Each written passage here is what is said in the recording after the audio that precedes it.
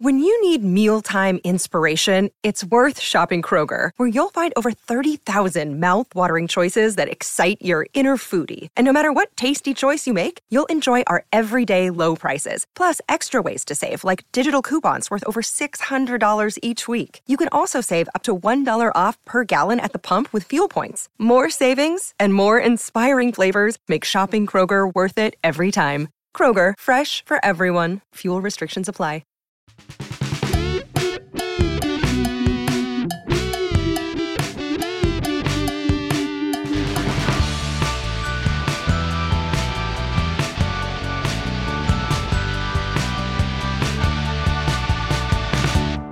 Hail cheaters, welcome to the Always Cheating Podcast. My name's Josh. I'm here with Brandon. Brandon, how are you? Let chaos reign, Josh. Back from the international break, and nothing says so quite like 1-4 Chelsea-Brentford. Who had that scoreline? 1-4 Chelsea-Brentford. Watford putting Mo Salah in their pocket. That was surprising. It was a strange. Well, I mean, they're all strange. Every post-international break is a little odd. Right. It's even from a fantasy perspective, it's like you lose that week and suddenly it's like I forget how to manage. It's like I was thinking this weekend I need like the equivalent of like FPL electroshock therapy in the off season. I need to. Yeah. I want to totally rethink how I gather information and make decisions, because I just felt like I had no process. It's like it's like this year, especially with like all of the kind of data, it's like this year has really been the rise of like big data coming to fantasy and people crunching numbers and putting and not that this stuff hasn't existed before, but there's just so much of it now.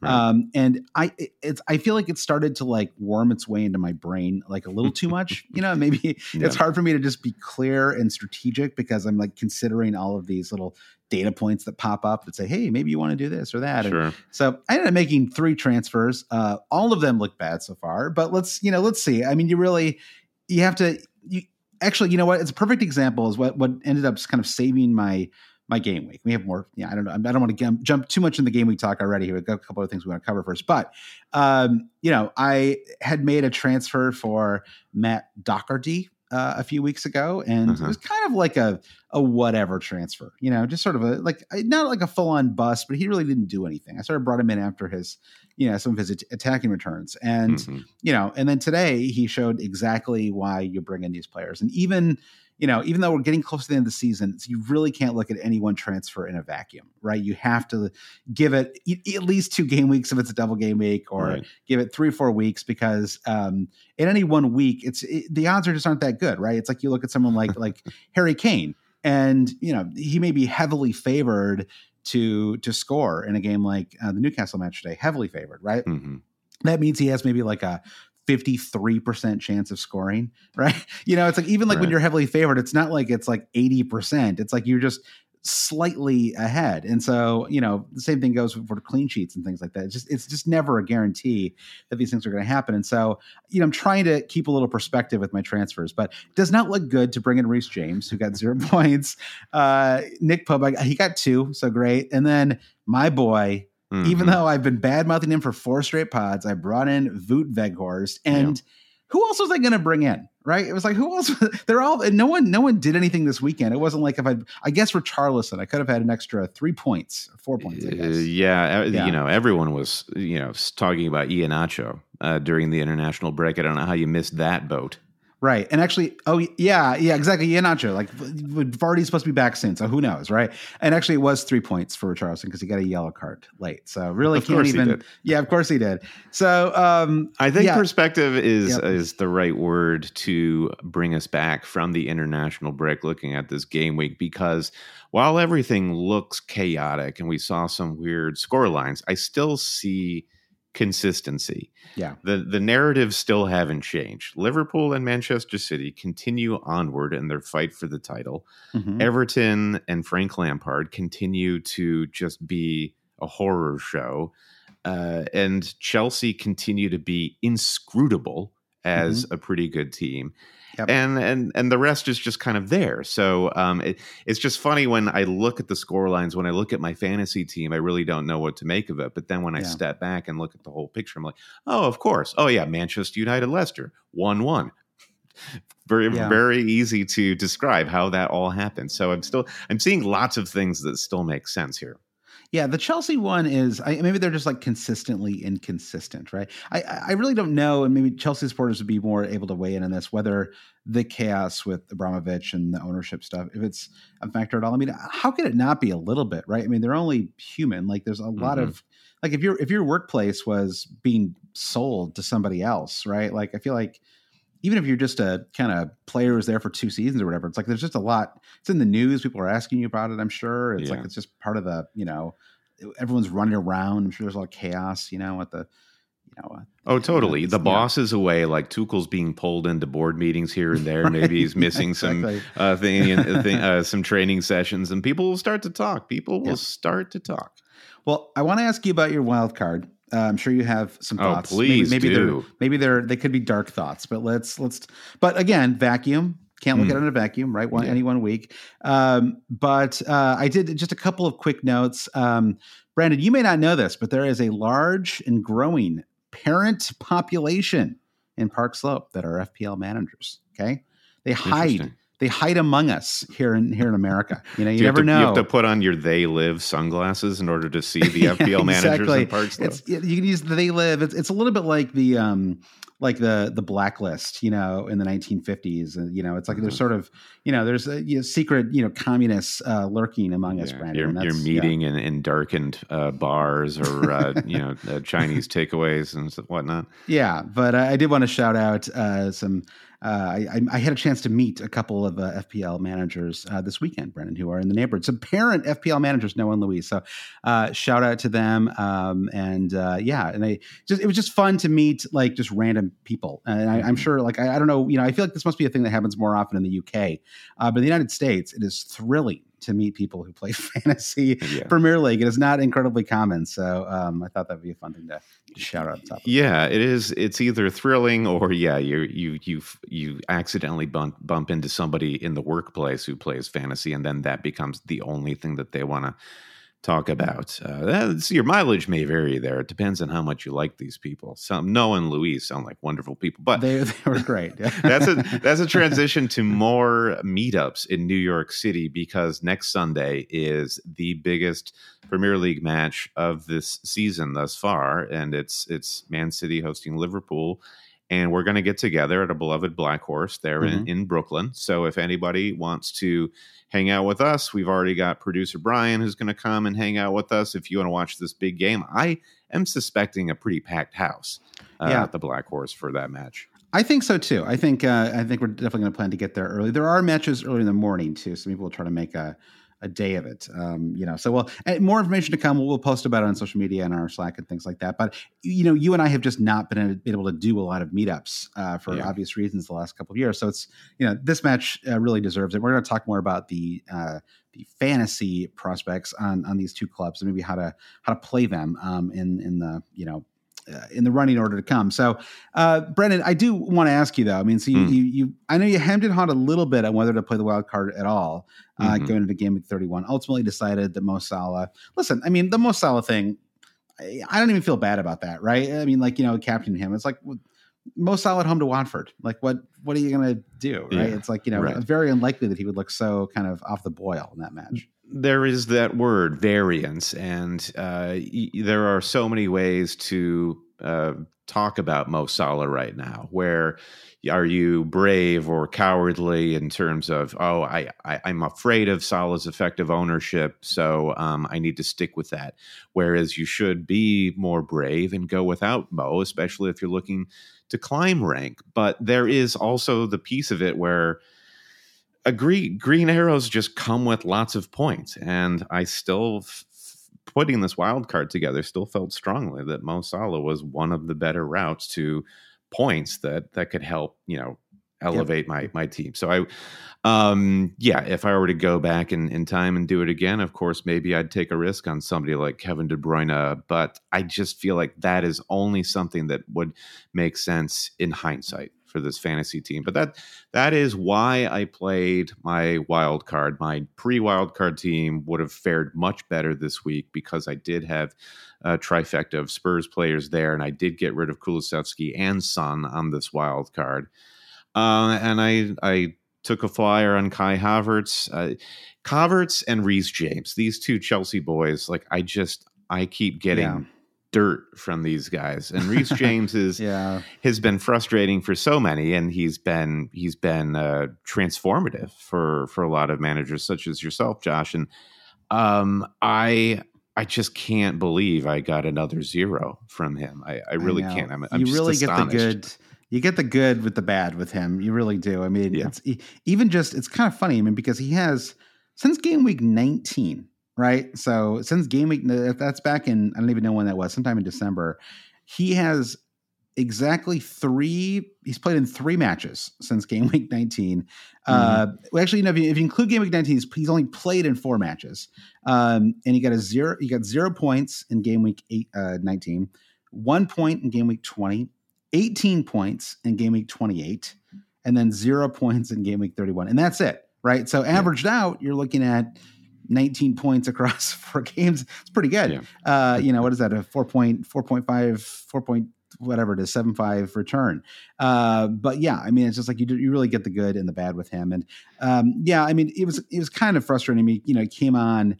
I was, sort of secretly hoping that he just wouldn't come on at all. Obviously, like once you get that, especially once he doesn't. If I feel like when your defender doesn't start, any player really, if they come on right at 45, I'm kind of okay with it. I feel like I can kind of build a story in my head about what they can do, in 45 minutes. But I feel like once you get into the 55 minute or later, I'm just like, don't come on. I don't want you on the pitch anymore. Stay off. Sure. It's rare that anything happens there unless you're, say, Mo Salah.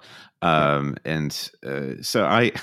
Reece James's 0 actually blocks Fabian Schär coming off my bench, which is just one of those quintessentially bad FPL game weeks where the things that did go right, actually, I don't get to enjoy them. There was a version of my wild card where I had Ederson in goal, but I opted for Pope in goal so I could keep Trent. If I went Ederson, I was going to downgrade Trent to Virgil van Dijk. Now I'm looking better right now with clean sheets from Van Dijk and Ederson, where I've just done a net 2 between Trent and Pope. But I just, looking at Pope next to Ederson, I could not really justify it.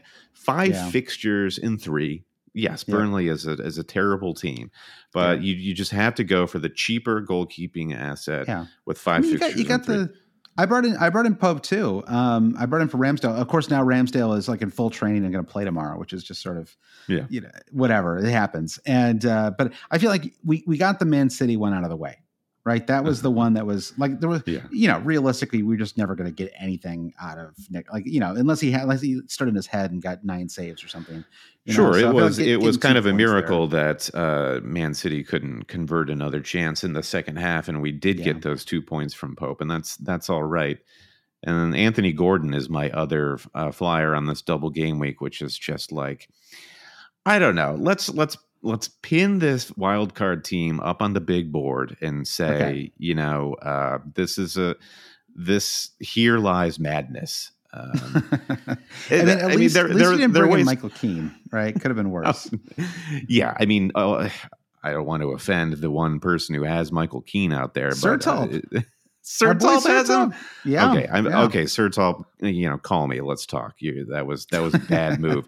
I mean, Gordon's saving grace is that he's 4.5. He's 4.6 now, but there are ways to talk yourself into so many of these players, and the way I feel right now is I wish I had different players, but as you mentioned, you can't look at it in a vacuum. Wildcards famously never convert in your first week. Rarely do they. That's so true. You just have to let them go. I do think it's safe to say that my season is pretty much DOA at this point. So that is a bummer that this wild card kind of makes that clear. But we'll just try to finish as strong as we can here. Yeah, I think that's seems like the right. It seems like you got the right attitude. I hope I right now I'm just gonna hope everyone else has some fun for the rest of the season. I'm like gonna be like a lifeguard or something like a over here. Grandparent that takes the kids to the park or whatever. You're like, listen, you guys just have fun. I'm gonna sit here and read my paper and if you need anything, if you need a Werther's candy or something, let me know. I got you. Yeah, exactly. Little Johnny, come on over. I'm going to transition to Patreon now, Brandon, before we get into that main topic for this week's pod. But if you had listened to this week's Thursday evening Patreon pod, you would have heard me make a strong argument in favor of Cristiano Ronaldo and Anthony Gordon as transfer options. So, if you want that kind of killer insight, right? I didn't ultimately go for either one, but I was like, it was kind of one of those, if you want to be different, that's, yeah. Somehow I feel like you've nearly netted the same points as Ronaldo plus Gordon with your. Yeah. Didn't really, I mean, I guess you can't account for illness. Who knows if he wasn't ill, perhaps he would have had a great match. But if you want to support the podcast, two reasons to do it, Brandon. I mean, there are lots of reasons to do it. One is just to say thank you to the cheaters, which is a nice thing to do. And we'll say thank you in turn. Brennan, I'll jump ahead and thank our new patrons right now. We got a new producer, Robert Fox. Thanks, Robert. A couple other patrons as well. Jamie Barr and FPL Kobaloy are the new ones. What is a Kobaloy a thing? Is that like a fish? Something I actually don't know. We'll get the intern on it. We'll have him Google it for us. So we'll find out. The other reason, of course, Josh, you want to join Patreon right now. You think it's like the end of the season, but we are starting a new mini league just for our patrons. It's the Forever Young League. Yeah. I'm here with I'm the grandfather with the newspaper on the park bench, but actually I have a reason to be alive again starting in game week 32. We're kicking off our Forever Young League, which means everyone's going to come in with 0 points, and we play from game week 32 to game week 38. And whoever has the highest score at the end of the season takes home a $250 cash prize, plus your choice of whatever you want from our Always Cheating online shop. So I want this to be a reason for anyone who's like searching for hope, searching for a reason to get out of your FPL bed. Yeah. We are here Forever Young. Yeah, I think it's it was a great. Was that a Dylan song? Right, I think Dylan initially did it. Then I think forever young. I want to be forever young. Yeah, I think that's a different version. That's a different one. There's a couple. I guess I think it's a pretty good. Robert didn't. What's his name? Oh, geez, the Hot Legs. The other guy from the Faces. Yeah, Rod Stewart. Rod Stewart. Oh my! Am I getting old? What is going on? I can't think of anyone's name anymore. Jeez. So if you want to support the podcast, and I like that was the song I picked, the Hot Legs song. It's like 25 classics, and I picked like the Maggie May, the Me Too song that we all want to forget. Anyway, so that is. You can go to patreon.com/alwayscheating to support the podcast. Let's take a break. We'll get back. We'll talk about game week 32 and a lot more.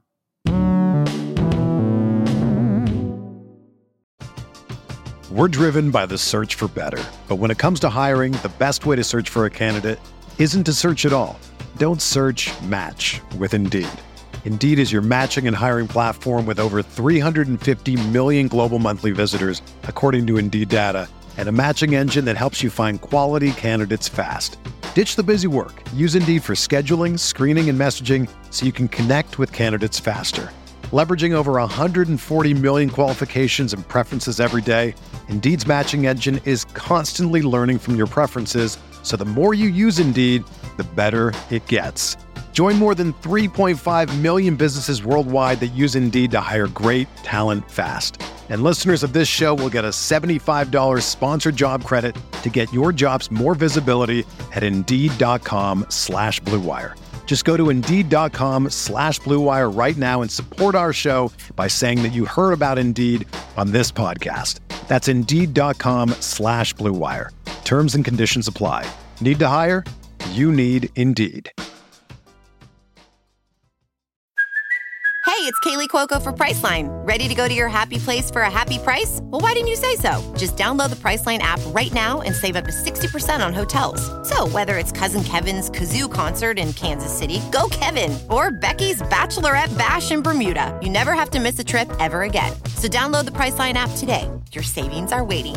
Go to your happy place for a happy price. Go to your happy price, Priceline.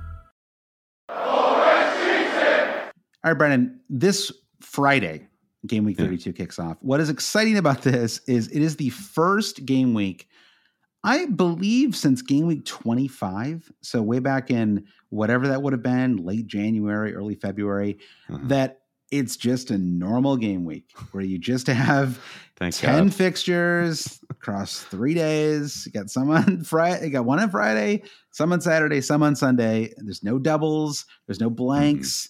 It's just a game week. And so I'm kind of excited about this. Like, it's sort of, and of course, I mean, it ends with what could be one of the great matches of recent. I mean, I hope so, certainly one of the most important matches we've had in the Premier League in a few years' time, right? The fixture the fixture has delivered over the last couple of years. So, there's every reason to expect a great match here. I did want to talk a little bit. Obviously, like, you can find a lot of commentary on Liverpool, Man City, just generally out there. But I did want to talk a little bit about FPL assets, because I feel like it's something that comes up a lot, especially with this particular match. I'd say more than any other. I feel like there's a lot of questions about what to do with your players, and I just wanted to give a little background. So in the last 4 years, since the start of the 17-18 season, Liverpool and Man City played 12 times. They've actually played 13 times, but I don't want to count the Community Shield because I feel like that doesn't really count, right? They don't really usually play a full squad for that. So they've played. It's not canon. It's not exactly. It doesn't count. I mean, one of those they didn't even play with like a real sponsor. Remember, that was like that beautiful. I remember David Silva had that beautiful blue, just like a retro kit. Yeah, like it was like enough to make me like want to. I've never wanted to buy a kit except that one. That's like the one that really, maybe that one that Mishu had when he played for. You love that Christmas kit. Yeah, green and red. Red and green Christmas kit. So anyway, they played 12 times Liverpool, Man City. That includes 2 Champions League legs as well, which I kind of forgotten about just because it had been 4 years since they played in those. So they've played 12 matches. There's been a total of 42 total goals scored across those matches.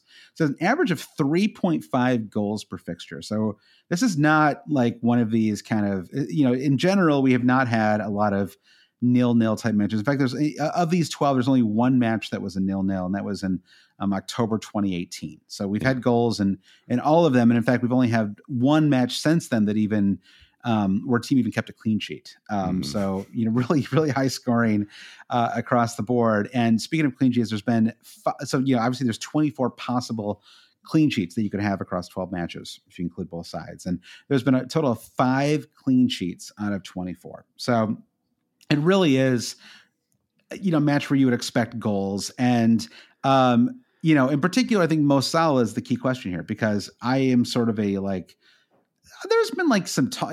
Salah had like one bad match. Now people are like, I don't know if I'll captain Salah again the rest of the season. Should I just drop him? I'm like, really? Like, I think I realized I was pushing against this argument earlier, but I do think the argument is not he had one bad match. He has not been returning FPL wise for months now. And there are issues that I have with that argument too, where, sprinkled therein is like a double game week in which he unloaded points on all of the faithful managers. So, so it's not like Salah is a different player. He's gone away. He's still there. Yeah. And I think that he's kind of like in this weird patch of form right now, and an interesting point in the FPL season where it's made things kind of interesting, where now you do in a sense have an option to not captain him, because there is a shred of doubt that he'll fail to deliver like what we saw earlier in the season. So what's your prediction then? Are you feeling like Salah has he's going to change the course of this argument in this fixture? Well, I mean, I think we could talk more about captains in a second here, although I guess this kind of leads into it nicely. But Salah has scored 7 goals versus Man City since January 2018. So this is certainly not, which I guess they've played 11. I mentioned that I had looked back for the past 12 matches, and this was he basically scored 7 goals in 11 matches. And people may recall how incredibly just kind of on it he was this fall when they played that 2-2 draw. And, so I feel like he's really, I don't know. I feel like he's going to, whatever, like little dip that he's experienced. I mean, honestly, he's a little bit like Antonio, where I just feel like he's just played so many matches. And, it's nice to see Antonio start to pick it up again a little bit. I thought he was, a little more up for it in game week 30 and then again today too. And, that I know he picked up an assist. It's one of those, it's a fantasy assist really, but still it was good to see him sort of breaking away with the ball. That felt like, okay. I agree. He looked good. He had a couple of good holdups, turns. It's clicking again for him. I agree. Yeah. So, so speaking of Antonio, Mo Salah. So I feel like I just feel like it's a temporary thing, and this match is almost like a throw out the recent form. Like this is such a crucial, important match, and maybe I'm overstating it. I don't know. It doesn't. To me, it's like the last time this happened, we had. I think it would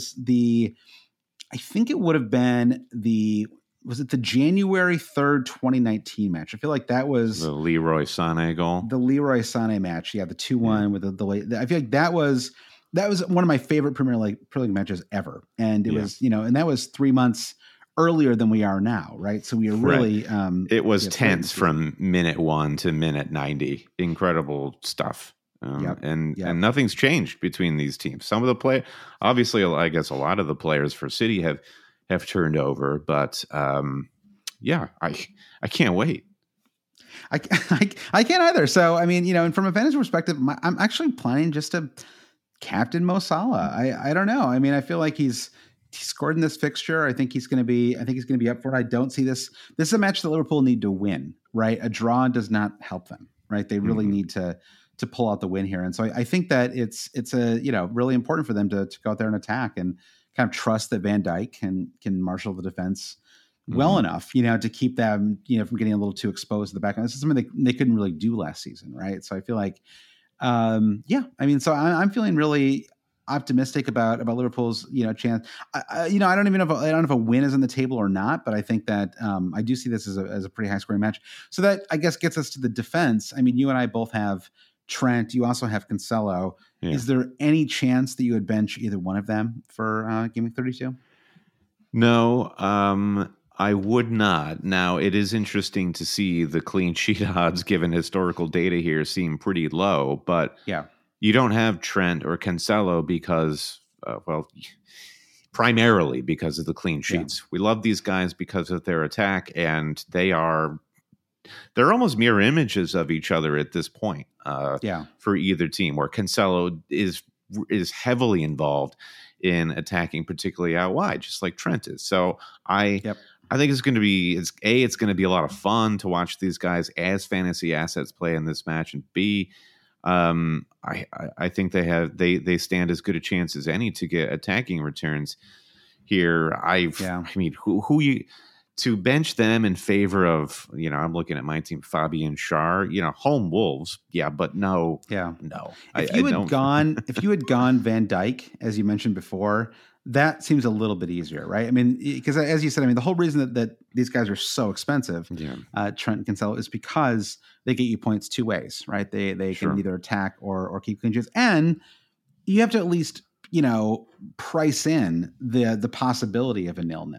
Right, that would certainly behoove Pep, right? Just to get a 0-0. They're still, I believe they're exactly 1 point ahead, right, in the table. So get a 0-0, win, the rest of your matches, and you win the title, right? So I think that's, or even a 1-1, like something low scoring. And so I think that there's at least a possibility of a 0-0 in this match. And so I think that enough, that plus the potential, like you said, of, I Trent in particular, I think that he's obviously very well rested now, right? He's had he'll play in the Benfica match almost surely now because he was on the bench for the Watford match this weekend. So I think you're going to have a rested Trent looking to, kind of get out there and improve it. And I think it's really, I actually think it's great for Liverpool that Trent ultimately did get. I know he was injured with this hamstring, but just for him to get 3 weeks of rest, I think probably does. He should be very up for it, I would think, in the Man City match on Sunday. Bottom line is you play your best players, right, Josh? Like you can get too cute with trying to play the fixtures of like at this, like at the level that City and Liverpool are at. You have them, you play them, and that's just kind of the way it goes. I'm trying to think of, I think maybe you're onto something if you have not even Van Dijk. If I have Van Dijk, I play him. If I have Jordan Henderson, if I'm that guy, I'm probably benching Jordan Henderson in this situation. Yeah. Schär. I don't know. If I had Schär and I had Van Dijk, I think I might start Schär, honestly. I don't know. Maybe I'm it's because he scored this goal. They did concede 5 goals today. So what do I weigh more? The free kick goal that kind of fluky.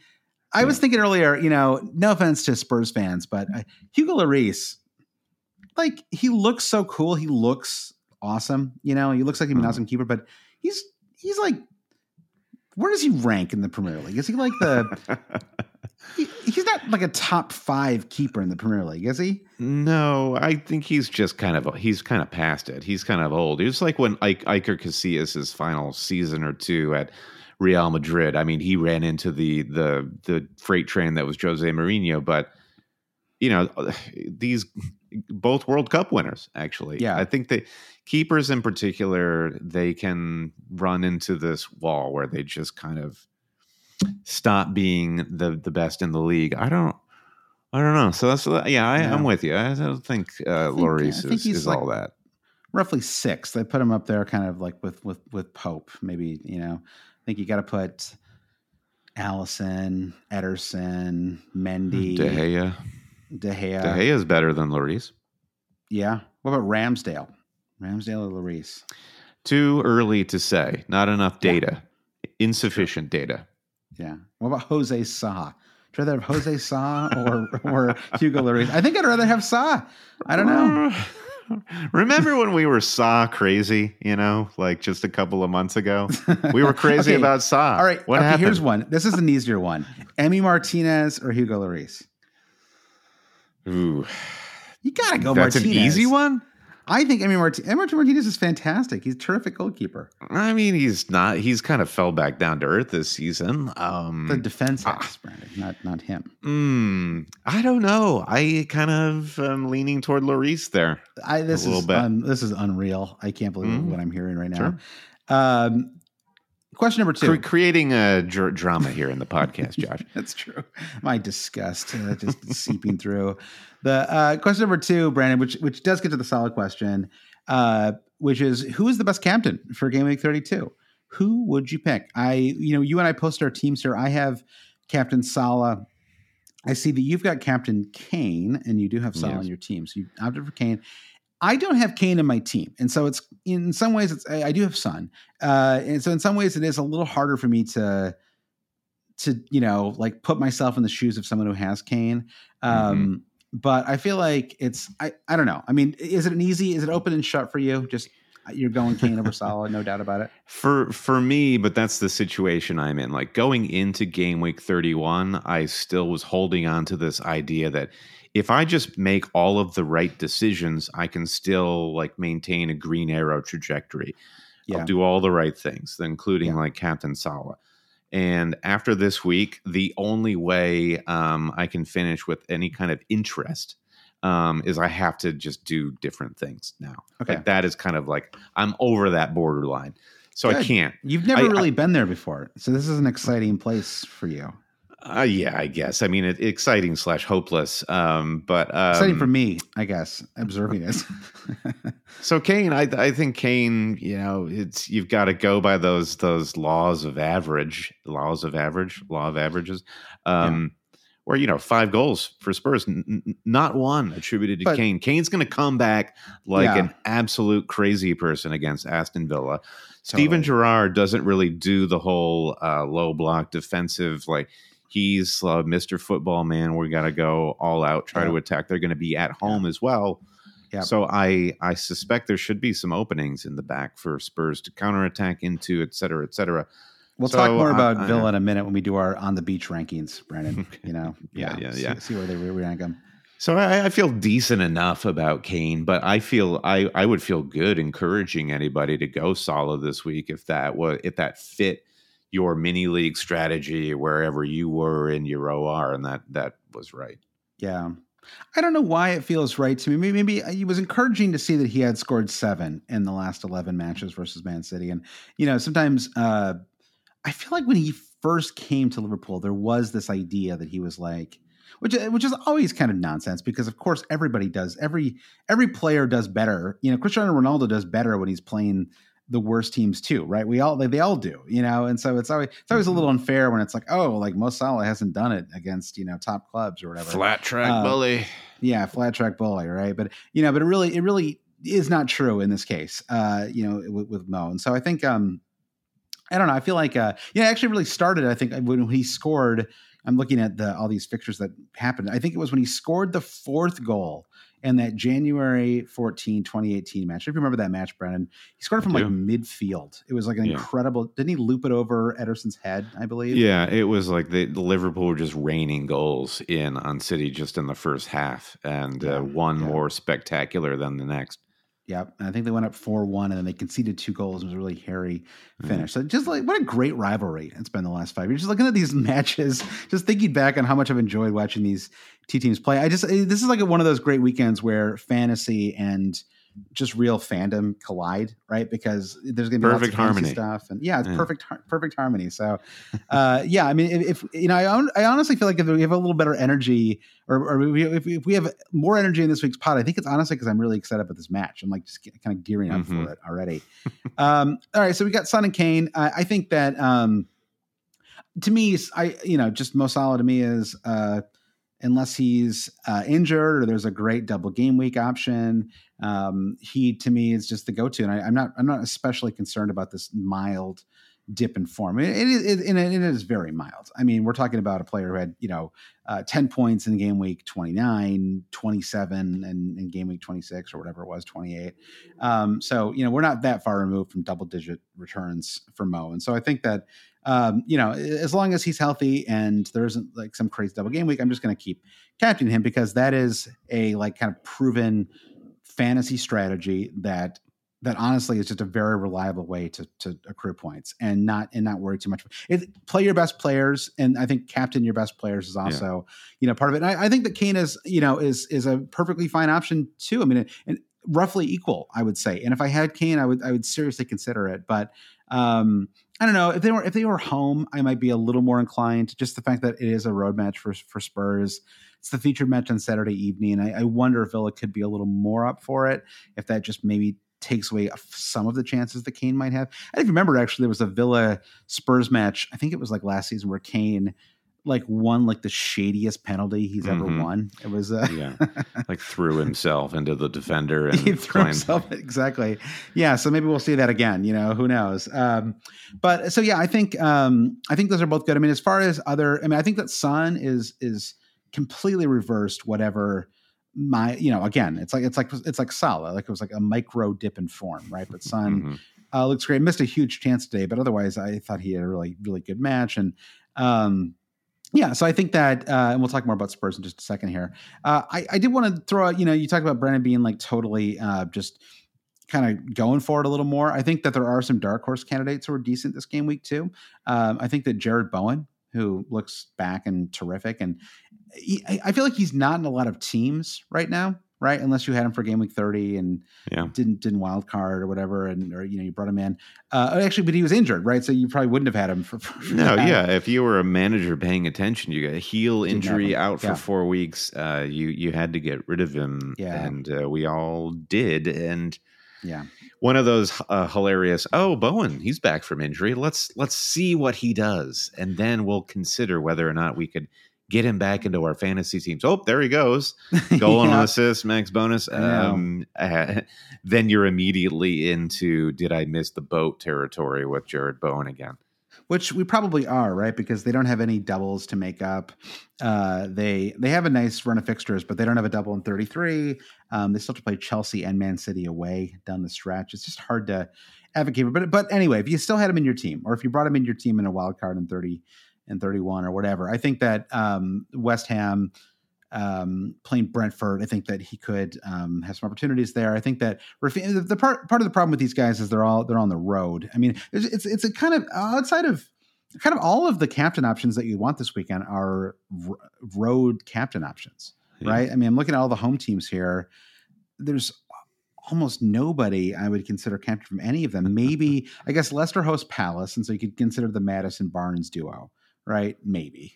Yeah. You can't trust those guys to captain them, can you? It's interesting jumping from West Ham to Leicester, because I think it's also worth flagging that both of these teams have huge weeks in Europe coming up. West Ham are in their first European quarterfinal since I think they said 1976. Wow. They host Lyon at home on Tuesday, and then they're away the following Tuesday. And Leicester are also advancing in the Europa League. Thursday, right? They would play PSV on Thursday, right? Yeah, exactly. So, reverse that, right? Yeah, it's a West Ham play on Thursday. Yeah, they both play on Thursday. Sorry, I don't know why I said Tuesday. I'm busy on Tuesday anyway. So it's like I don't like these aren't terribly deep squads, Leicester and West Ham. So I'm not fretting rotation. I'm a little fearful of energy levels for these teams. And so it's almost like you just kind of default your way back right back to Spurs or Liverpool. I mean, Chelsea play Southampton away. There could be goals in that, but you probably, I would think, Brendan, don't trust Kai Havertz enough to captain him, do you? No. Jeez, no. Yeah. No. I'm sick of the sight of this guy already. He missed like 3 chances in the second half. Like, he really should have done more. It's sort of, I don't know. This is like it's just the fantasy story as old as time. It's the same with Reece James. It's just like, where are you when I really need you? And timing is everything, right? Mm-hmm. Yeah. Well, let's move on to something more exciting, which is I want to talk about Spurs for a minute. We have a few questions about them, and I thought, I watched their match. I watched the entire match, Brandon, the entire 2 hours. Mm-hmm. It's a real commitment there, and it was great. I enjoyed it because it was just fun. I had 3 players in the game, and I had the right 3 players. It's such a thrilling, it's like very rarely does that happen, where you have 3 players and kind of nothing else that bad happens. I mean, I guess they lost their clean sheet, but otherwise it was just a really good match for Doherty and Son and Kulusevski. I mean, it's just like, it's Antonio Conte. Like, it's just crazy that he was sitting there for every Premier League club to kind of vie for, and then Spurs got him, and it's like, you just see it, right? Like, they look so different. Like, it's like there's like a, I don't know. It just feels like they're really up for it. I thought it was a really dominant match. I mean, I know it's Newcastle, and it wasn't like they routed, Man City at home or something like that, but it was really a very impressive performance, I thought. And, I did think it sort of makes us, at least made me reconsider what I might do with my Spurs assets, the rest of the season. Yeah, well, they've got everything to fight for, and they're going to have to push hard to overtake. I mean, you talk about the Liverpool-Manchester City rivalry, that North London derby that needs to be rescheduled is going to be pretty epic this season too, because it really is neck and neck between Spurs and Arsenal, particularly if Arsenal drop points along the way. Yeah. I was going to say, there's been a leak, Brandon, about the North London derby. The rumor now is it's going to be played on Thursday, May 12th. So that would drop it into game week 36 if that comes to pass. So just a heads up there. So yeah, hang on to those Spurs assets until then. I mean, I feel even stronger about the attackers than I do the defenders. I think you do. Week in week, say what you will about Doherty's attacking prowess of late, the weaknesses in the Spurs defense is still a problem, which they're just totally compensating for by how potent their attack is right now. But like Kulusevski, like they all have great attributes. Kulusevski is cheap. Son is consistent and gets an extra point for clean sheets and his goals, etc. And Kane is on pens. So, have all three. Yeah. And Doherty, yeah, I mean, there's just a lot, right? There's 4 different. I mean, I think that Doherty it has to be. I mean, Alex Shepard said, "Do you guys think Doherty playing on the left today means that he's now the safest Spurs defensive asset?" And I think so. I think that if obviously it might be a little different when who's the player who's injured right now? The left back, Reguilon. Well, Reguilon too, but then I was thinking who was the other? Ryan Sessegnon. When Sessegnon comes back, maybe because it felt like Sessegnon had won that spot a little bit. But I mean, Emerson Royale, I know he scored a very cheeky goal today, sort of slightly lucky, like just get dribbled across the line. But I think in general, there was no reason to come out of the match thinking, oh yeah, Emerson Royale is awesome. He's won the spot back. So yeah, and I think and also Doherty, just played very well. I thought didn't do anything shaky defensively, which is something that definitely strong Marcus Alonso energy coming from Doherty, circa Antonio Conte at Chelsea, because Alonso has never been like the crispest defender, the most tactically sound defender, all around player. But what he may lack there, he just makes up in swagger, ballerness, attacking ability. So I like that Conte seems to be bringing more of that out of Doherty now. And if he's going to play him on the right or the left, he clearly trusts him. And even like the center backs, I don't, none of them jump out at me. I mean, even after Ben Davis's goal today, it doesn't scream out fantasy buy to me. It's so interesting, the instincts of a player like Doherty, and it feels like you can't teach it. Right, it's like Kieran Tierney would never, in his entire career, he's never going to score a goal like Doherty scored today. Right, like a crossfield. I mean, I guess it was just a very deep cross, right? And maybe it was a little fluky just because it sort of sun kind of whiffed in the ball a little bit, but just for him to sort of just crash the box unmarked and score a headed goal, like that's just. I feel like some defenders, and Alonso's like the perfect comp there, right? Some defenders just have that knack for it, right? They just kind of know, all right, this is my moment. I'm gonna crash the box right now. And but it does feel like it's like an instinctive thing that you just can't teach, right? And so as long as he can do that semi-consistently, I think that he's really pretty safe in that team. And it's under $5 million too. I mean, so it's kind of like, it's not like you're just destroying your budget to bring him in. It's sort of maybe it's worth the risk. I mean, they have at least one double to come still, so it's not a great double. I think it's Liverpool away and Arsenal away. If it does fall in 36, so it's kind of a it's like probably not the one you want Doherty for, but if that's you have like opening up underwear under the Christmas tree, honestly. Yeah, it's like, it's useful to have, but it's not the most exciting thing. And so I feel like, I mean, I guess I say this almost more like if you have him already, I wouldn't necessarily be like jumping to drop him from my squad. Yeah, sure. CG has a question for me. One of the oldest questions in fantasy. Talk about looking back the last 5 years. Is he asking, should I play my free hit? Yeah, well, there's that too. That's another classic question. He said, "Is Son actually a better asset than Kane because he allows you to get another asset that is $2 million more?" The answer to this is Son's better than Kane when Son scores more points than Kane. When Son's better than Kane. Kane's better than Son when Kane scores more points. So that's really the science behind it. I feel like I had kind of thoroughly come in on I'm just always going to have Kane side of things, especially down the stretch last season. The thing about Son and Kane is that Kane is more consistent, especially now that he has this kind of he's developed his kind of passing, right? And has become such an assist machine. I think that it really makes him just like a really consistent, it's very easy to captain him because it does feel like he's going to get an attack and return in almost every match when he's kind of in form. Whereas Son can have a match like he did in Game Week 30, where he has 2 goals, and a match like today, where he had a goal and assist and a couple bonus points, or he can slip and fall 6 times and miss. I mean, just like anybody, But it's just like Kane does feel like he's a little more consistent, and so I say all this, but then I have Son on my team over Kane right now because the money just made sense when I was doing it. So I feel like it's like a really hard question to answer because I think like the right answer is that you should just go with Kane for the extra money. But then when you're actually building your team, it often is hard to just find a way to fit in Kane and still have the team that you want, right? I mean, you must have gone through this a little bit with your wild card.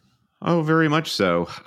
If I didn't have Kane in my wild card, it's a good question. Would I have then just had Son? I probably would have used that money to get in somebody like Bruno or De Bruyne, honestly. Okay. Right. Because I feel like upon jettisoning Kane, you're kind of saying, I don't really believe in Spurs. Yeah. That was my personal view just on wild card. And let's see, what is Son's ownership right now versus Kane? Kane right now, Son is at 24.1% ownership, Kane 24.6%, virtually the exact same ownership. Kane slightly higher. So there's really not much in it in terms of you fighting against the masses, having one or over the other. It's really a budget thing. I mean, can't you just argue that they're the same player? Have one of them? Yeah, I mean, I guess, I mean, but the 2 million difference is there, right? And it's like and like I feel like when I have both, I find it unsatisfying a lot. I don't know why. It's like it feels like, I mean, part of it is that Kane basically was a shell of himself for the first 20 weeks of the season, right? He kind of was unconsiderable from a fantasy perspective, right? Like it really took, and where his Son was the more consistent player, especially early on, right? He scores the only goal in a 1-0 win over Man City in game week 1 or 2, whatever it was. Like there's sort of, and so it's just like, he has, he kind of picked up the slack early on, and so he sort of cemented himself a little bit as like a more reliable fantasy asset. I will say in the top 100K, it is there is a more extreme skew where Kane is, I think, around 70% ownership, and Son is around like 39%. So I think a lot of that was probably heading into game week 30, right? And people bringing in Kane and captaining him and stuff like that. But or people who wildcarded to game week 31 who just couldn't fit them both in. So I think, I guess depending on where you are, you could make an argument for Son just because he also has lower ownership. So if you're like chasing, but I think I ultimately, if I still had my wild card, I would have done exactly the same thing you did, which is I would have kept Kane and dropped Son. And again, it's just Kane was the man of the match today, right? Like he was incredible. And it's just one of those times when fantasy doesn't add up to the contributions on the pitch. And that just, like, we all know that happens all the time, right? And so that happened to Kane today. We need the fan in the stand back. Come on, give me a couple of points for Kane being just a cool guy, a great person. He needs that good guy discount, doesn't he, Brandon? This reminds me of my friend, our friend Ryan, who once tried to get a buyback at a bar. We'd had 2 rounds. You can't get a free beer for 2 rounds. No, at least 3. You're reminding me of us being at the Black Horse, though, where we were around round 4, and you broke the code where you also asked for it. You were entitled to it, but you can't ask for it. Did I? I don't care if it's 2 or 4. I think you did get it because it got super awkward. Well, anyway, I blocked that from my memory. All right, Brandon, we have 2 more topics that I want to talk about. Let's take a quick break and we'll get back and talk a little more about Game Week 32. This episode is brought to you by Shopify. Whether you're selling a little or a lot, Shopify helps you do your thing, however you cha-ching. From the launch your online shop stage, all the way to the we just hit 1 million orders stage. No matter what stage you're in, Shopify's there to help you grow. Sign up for a $1 per month trial period at shopify.com/special offer, all lowercase. That's shopify.com/special offer. Another day is here and you're ready for it. What to wear? Check. Breakfast, lunch, and dinner? Check. Planning for what's next and how to save for it? That's where Bank of America can help. For your financial to-dos, Bank of America has experts ready to help get you closer to your goals. Get started at one of our local financial centers or 24/7 in our mobile banking app. Find a location near you at bankofamerica.com/talktous. What would you like the power to do? Mobile banking requires downloading the app and is only available for select devices. Message and data rates may apply. Bank of America NA, member FDIC. All right, Brandon, we're back. 2 questions to go here as we look at 32 and the game weeks ahead. It's kind of hard not to cast a longer lens when you think about this stuff, because you've got all these doubles coming up in 33, which are suddenly feeling kind of like maybe something you shouldn't be taking too seriously. Like it's sort of, it's like we're all going to have 3 Arsenal, I suspect, and then from there, it's like I don't really know. I'm not like super enamored with some of the options. Oh God, imagine getting Brighton players. I truly can't imagine. That's right, exactly. I mean, we'll talk about them in a second, because I want to unveil the always cheating on the beach rankings, Brandon. Okay, so we want to know. Everybody wants to know. Exactly. It's still early on enough that you can talk about on the beach without people rolling their eyes, Brandon. I want to get ahead of the on the beach talk, so.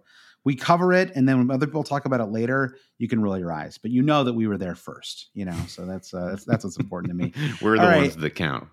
Yeah, but first, I had a question from Jamie that I thought was interesting when people are thinking about transfers and captains, I suppose, a little bit, and just think about the run-in. And he said, how do you choose between the most popular premium players? So I guess that would be players who are extremely expensive for their position, premium players for the run-in. It says, right now, I'd say those players are, it says, Reece James, Cancelo, Robertson, Trent, Son, Salah, KDB, Kane. It says it's possible to own all 8, but the question is, how many is it possible to own? I honestly think these choices are the key to maximizing your rank the last few game weeks. And so, Brendan, I just thought, remember, I'll repeat this, okay? James, Cancelo, Robertson, Trent, Son, Salah, KDB, Kane. I think you and I should try to rank these players 1 to 8. Okay. And then we'll move on with our lives. Okay.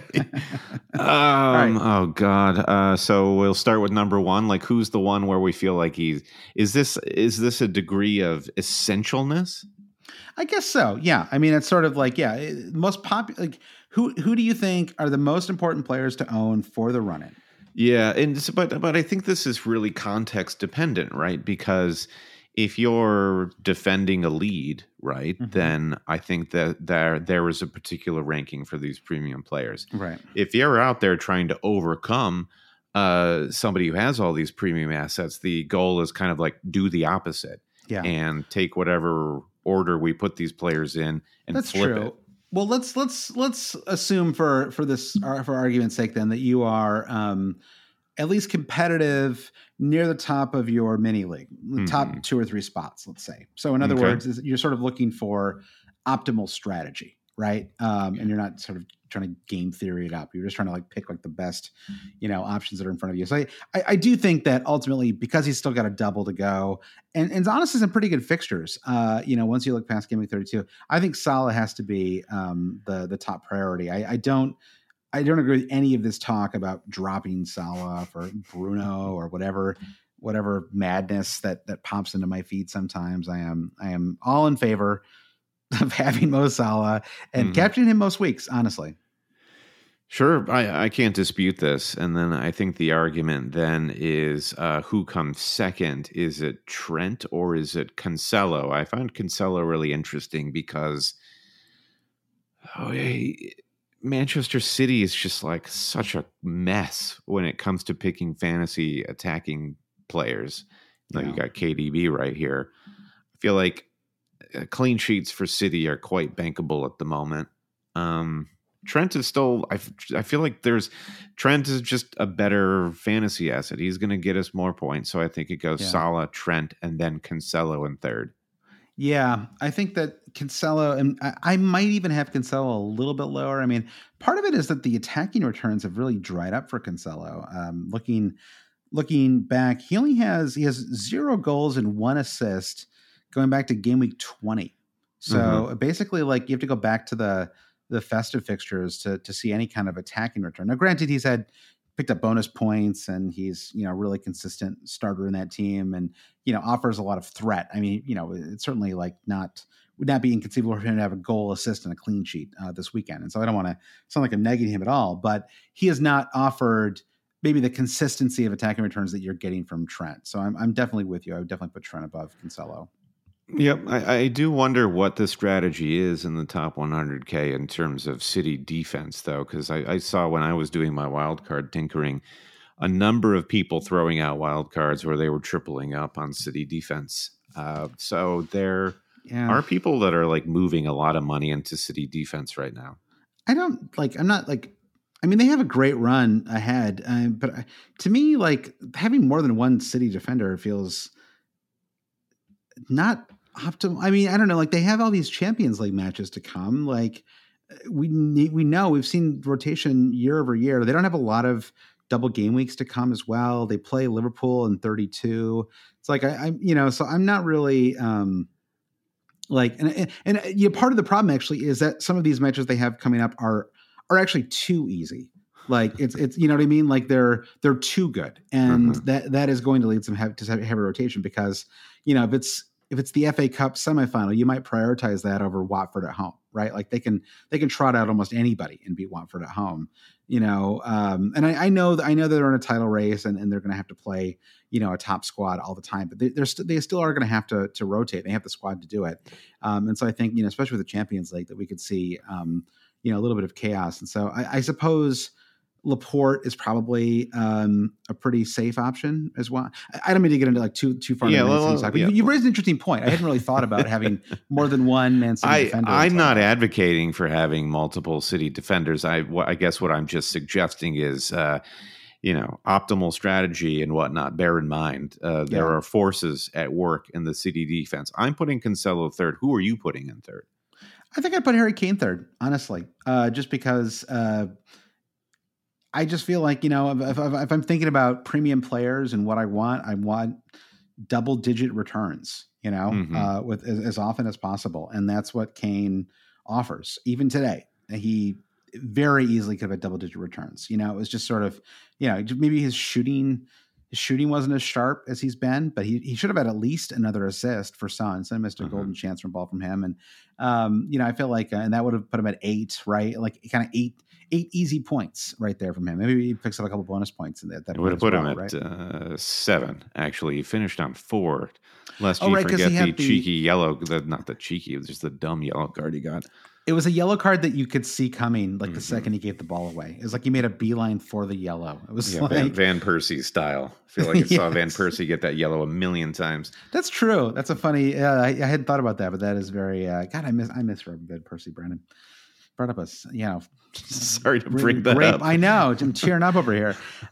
So I would put him third, and I think it's fine to put Cancelo fourth, though. I mean, I think he's especially because price. I think it's fine to think about price as a factor here as well, right? It'd be easy to say, I want the 4 most expensive. Like it'd be great to put KDB up there as well, but you can't really have Kane, KDB, and Salah. And to me, I'm still. Kane is actually, KDB is actually the perfect example of what you're talking about in the if you're chasing category. Like if you are looking for points and you want to be a little bit different, then I think the KDB is very, very viable. Maybe there's a way to do it anyway. Like I can't imagine a wild card that has Son and KDB and Kane that works. Listen, I tried, and you can't do it. I know how much you love KDB. You can't do it. What you sacrifice, I don't even think you could still do it. Just going 4.5 defenders all across the back, so that's a problem. But okay. So we've got James, Trent, not James. We've got Salah, Trent, and then we're flipped on Kane and Cancelo in 5th place. Gonna get pretty confusing pretty fast. But let's put Son in there. I mean, still his double game week has been. Really consistent, especially at home. I didn't know that he had scored the most. He had scored the most goals at home of any player in the Premier League this season. And so I think that's kind of interesting. Like it actually made me think. Okay, like if I'm at all on the fence about a Salah captaincy, like let me see if Son is playing a home match, and if so, like that's a possible captain option. I will just say, I would make a case to put KDB in this position. Sure. And City very well will have a double later in the season once FA Cup things get sorted out. So, you're still getting that if you're going to rank KDB above Son. But I don't know. I feel like it's splitting hairs. I think I think KDB and Son are kind of on the same line for me in 5th place. Yeah. And then I think Well, this is going to get confusing soon. So I think we're going to end this ranking because I don't even know where we are. Who's anymore. left? We've got Robertson, Reece James. If you can see that KDB is maybe just below Son, then we're just left with Reece James and Andy Robertson. Reece James can be put into a rocket ship and sent to Mars for all I care. I know. I already regret having him. I know he's going to get 29 points this weekend, and I'm going to feel great about it again. But I don't like having players like this. Like, it's. I mean, you selectively. I mean, I had him in the fall, and it was amazing. And there are always times, when it makes sense to have these types of players. You should never rule anybody out just because they're annoying to have. But down the stretch right now, I mean, Chelsea have Champions League matches. They're just so deep defensively. I mean, it's like conceding 4 goals to Brentford is insane, but in general, they just have a lot of depth. Especially in that right back position, you have I suppose you really have 2 at this point. You have Azpilicueta and because I think that Callum Hudson-Odoi is injured right now, and so. You really have Aspi and Reece James, but Azpilicueta is an amazing player, and he's going to get his minutes if he's not playing as a center back. So there's kind of always the risk with James, and James just can't stay healthy too, right? Mm-hmm. So I think Robbo fits into 7th. James goes to 8th. And with that, Andy Robertson, who is just like remarkably fit, consistent, great. We love him. Andy Robertson is basically the bass player of every band that you love. He's the George Harrison. Of Liverpool. Right. Who is we know George Harrison is not the bass player, obviously, but of course, yeah, yes, yeah. I'm sorry, he's lead guitar. Paul's the bass player. I know that. I feel like I need to clarify that, or I'm going to get. But that said, he is if Robertson were anybody on the Beatles, he would be. Well, would he be? So let's take Mane, Salah, Trent, and Robertson. And who are they in the Beatles? So Mane and Salah are obviously, I would say Salah is McCartney and Mane is Lennon, right? That's an interesting question. I feel like I might go the other way around. I feel like, I don't know. It feels like Mane or Salah's a little flashier, which makes me feel like he's a little more like John, I mean, John's courted controversy. Paul, stuck around for a long time, but I feel like Paul in the 60s was a little milder, his personality was a little milder. Well, I think Mo's personality is quite mild off the pitch. Not that Mane's isn't, but I just feel like Mane's style of play is a little more chaotic.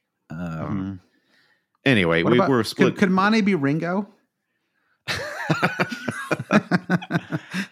I guess maybe that's Robertson. He's really consistent. I don't know. I kind of think Trent is Ringo in a way. Wow.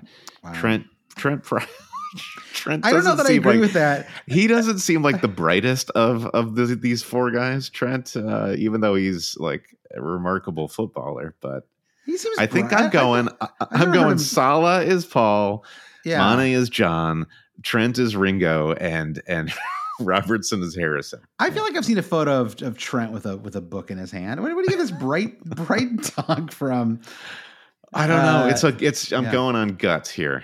Okay, fair enough. Well, I think that I would put Trent in the George Harrison spot because there's an argument always that George Harrison was kind of every bit as great as the rest of the Beatles and, as John and Paul, and didn't get a chance to show it. I don't actually really agree with that argument, but that is an argument that's out there. And I think that you could argue sometimes that Trent is sort of because he's a back, right? He maybe doesn't get the shine that someone might get. You know what I'm saying? As the star. Yeah, exactly. Yeah. So, all right. Well, anyway, that was an unexpected twist. We'll do the Rolling Stones next week, Brandon. We'll figure out who the Bill Wyman is of Man City or something like that. All right, final question. It's becoming increasingly important. I felt it this weekend a little bit.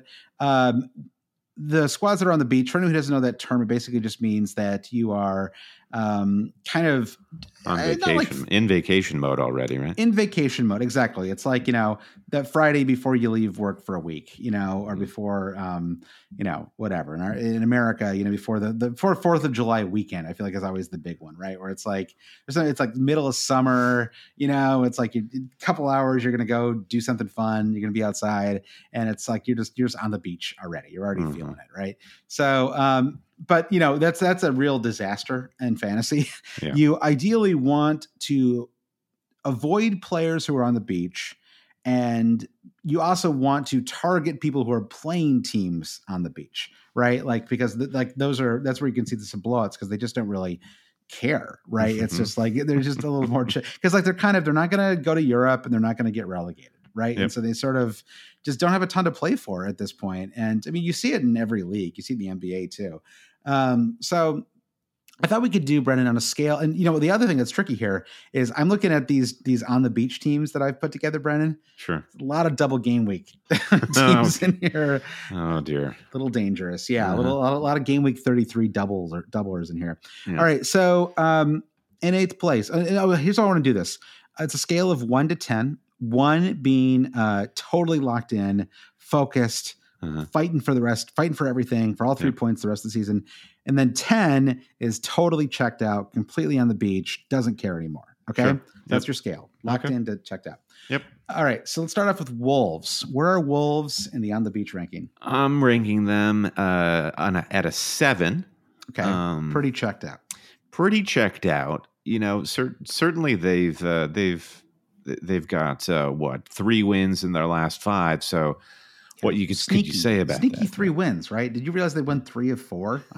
I had not personally. But they clearly don't have much to play for. I think that maybe this rating is impacted by how little I really want to watch Wolverhampton play. So maybe I'm more on the beach than they are. I'm on the Wolves beach more than they're on the Premier League beach. Yeah, maybe the defense slipping a little bit. We've already seen that, I feel like. And and then up front, I mean, I really don't know what they're going to do down the stretch here. The interesting stuff going on with rotation with those forward lines. I mean, I was really surprised that Hwang didn't start today or yesterday. I thought that was kind of I thought he would almost certainly start with Jimenez out. And so, I think that we might. This is the other problem that happens with these teams that are on the beach, is that they start to rotate their players, right? Because why not? Like, they've got you've got X player sitting on the bench for the last 20 weeks, and it's time to give them a couple starts and see what they can do, and either to see if you want them in your squad or to put them in the shop window, right, for someone to come in and give you 10 million for them in the summer or whatever.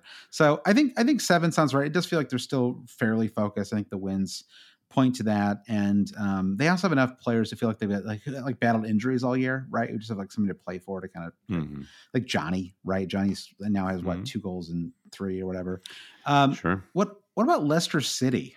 Where do they go in your on the beach rankings? I would put them like at a 5.5. 5.5 to a 6. As noted earlier, they are still in Europe, so they have to be focused on that, and might take a little bit of the shine off of a Premier League fixture if you're a Leicester City player.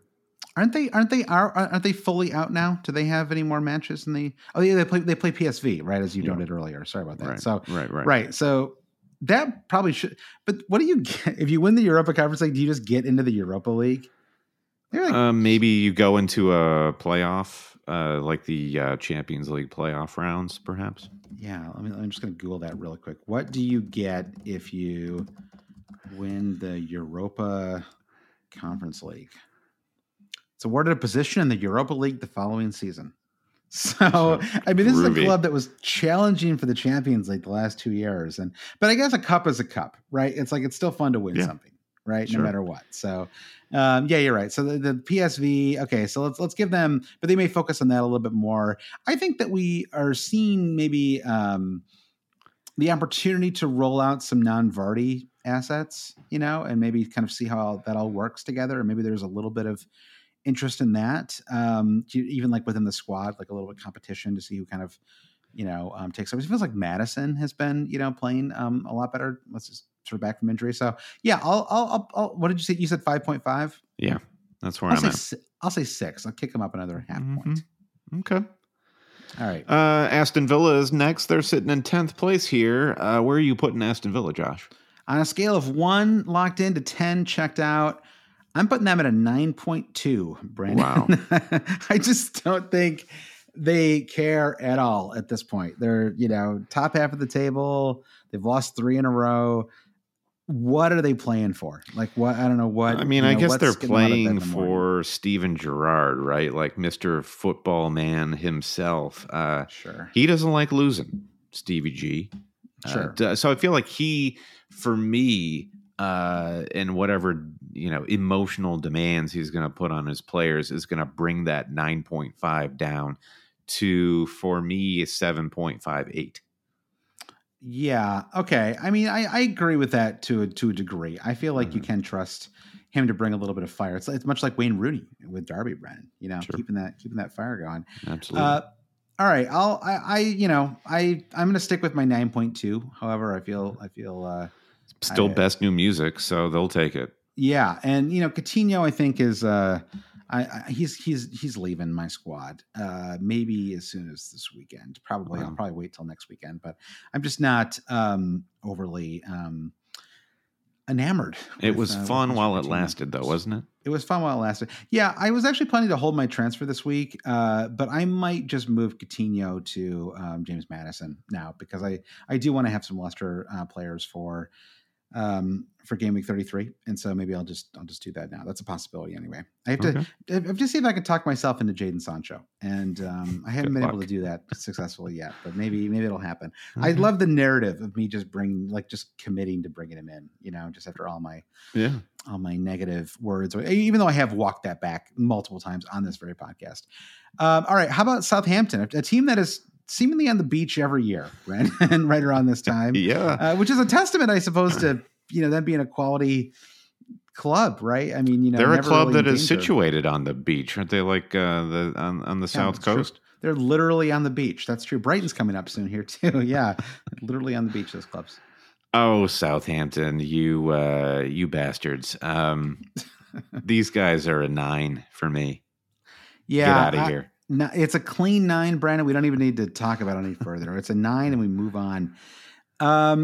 Next is Crystal Palace. I think this is a trickier one because Crystal Palace have a lot of young players and they have a really impressive, just a great, Patrick Vieira, I think, has impressed everybody, so far this season with how he's done. And I feel like they don't want to, it would feel weird to me if Palace ended the season like losing out or, like kind of not giving their all down the stretch. It doesn't feel like that'd be in the character of this squad, right? I 100% agree. So I think that's going to put them right around a 4, maybe. I was going to say 3. Yeah. Somewhere in that range. But, I wonder for them if there's a little bit of motivation to see if they could crack the top half of the table. I mean, people were talking about them being relegated this season, right? And now they're, no chance of it really. So I think that's, really, really great.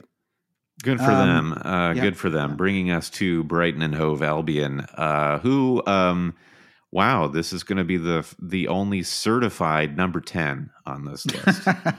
They've got, 4 losses and a draw in their last 5. Not encouraging. They sold Dan Burn, and watching him today, Dan Burn is, I know they conceded 5 today, but I'm not blaming Dan Burn for that because I actually thought he did a pretty good job. And it's like, if it weren't for Dan, it would have been 10 goals.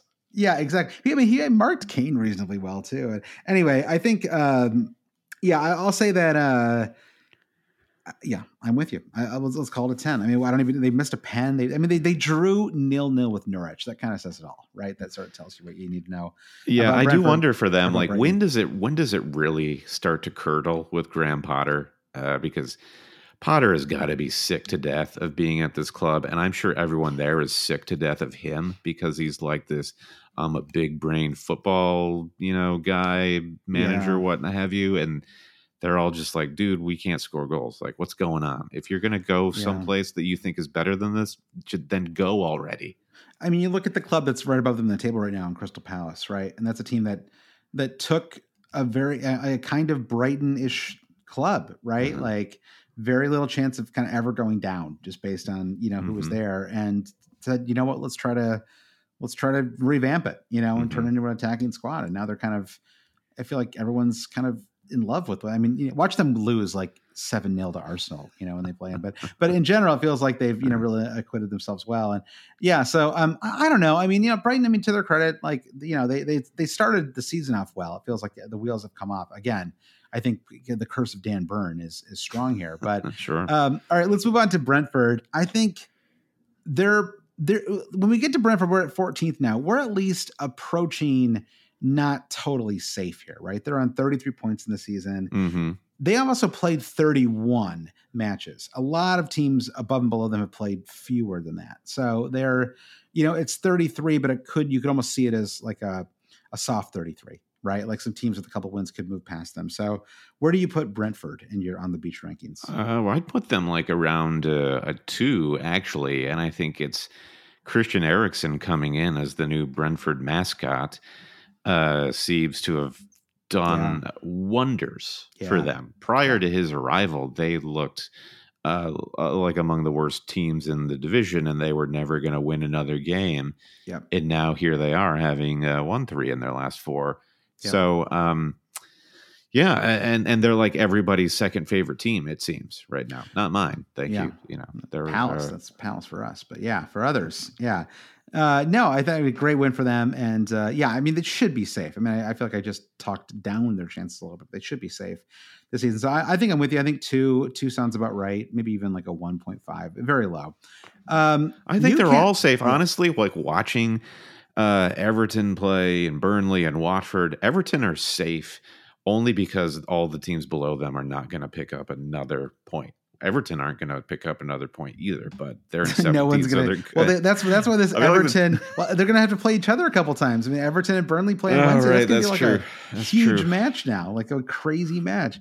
We're not even going to talk about the teams at the bottom because those are obviously teams that have to stay locked in. It's interesting though because we have 2 clubs to go, Newcastle and Leeds, and Newcastle is a club that I feel like they are a little on the beach and shouldn't be. It's like they're sort of like they won a bunch of matches early in the new year, and now they've lost 3 in a row, and it's like you guys aren't like totally safe, Like, well, I think like a month ago they had their string of victories, and then Eddie Howe put up the like he was George W. Bush in an aircraft carrier, like flying the mission accomplished banner, and they were like, "Cool, we're staying up. This is not going to be like a colossal financial disaster for our new ownership group." Yeah. So I do think that and I don't know that there's anyone wandering the halls of St. James Park, like trying to whip these guys into shape. I expect it's probably kind of the opposite. So I'd put these guys around a 6 or a 7. Yeah. Too high. It feels like for sure.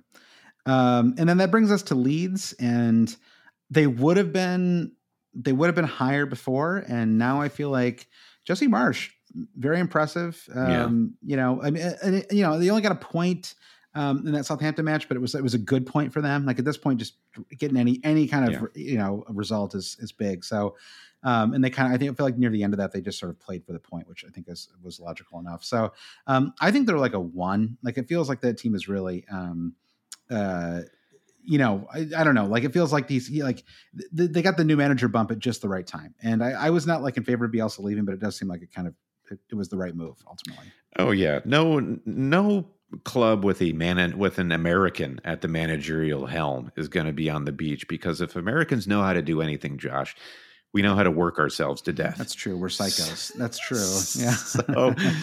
So it's kind of a match made in heaven. I think that a lot of those players too in that lead squad did so well under Bielsa because they love to work hard as well. So yeah, I'm in agreement. I think they're locked in. Yeah, Leeds is locked. Yeah, and they've got a fun match with Watford coming up this weekend too, which I'm looking forward to. I really think that could be Watford have been a little stronger. I thought it was impressive. I know they lost 2-0 this weekend, but I thought they actually played pretty well and even had some attacking chances too in that match. Yep. Yeah.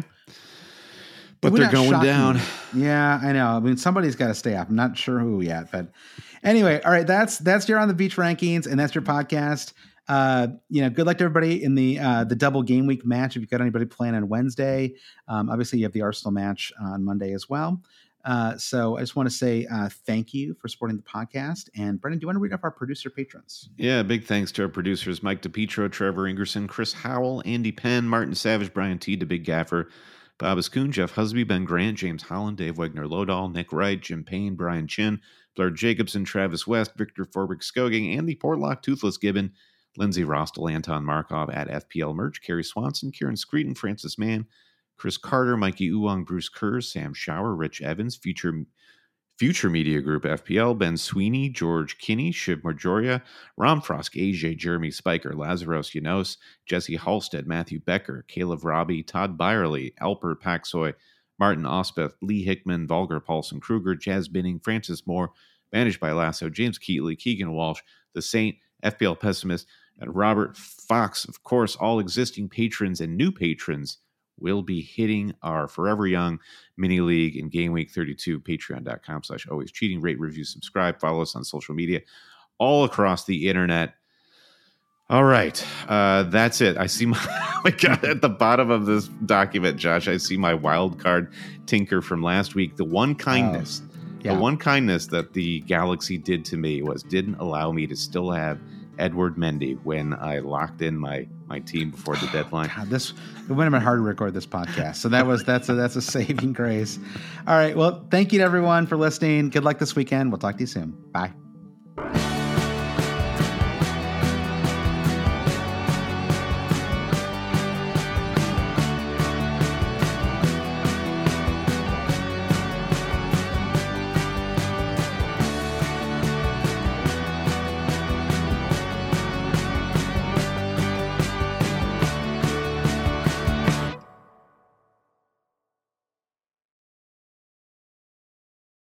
Everyone is talking about magnesium. It's all you hear about. But why? What do we know about magnesium?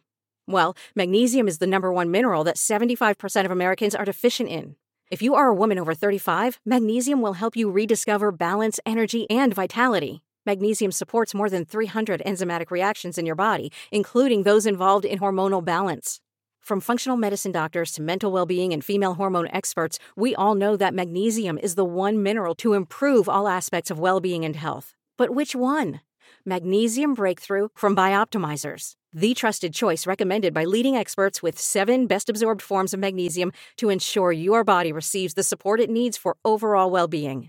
Go to bioptimizers.com/balance today and use code BALANCE10 for 10% off. Support your journey to wellness at bioptimizers.com/balance. Magnesium Breakthrough from Bioptimizers, your foundation to optimal health and vitality.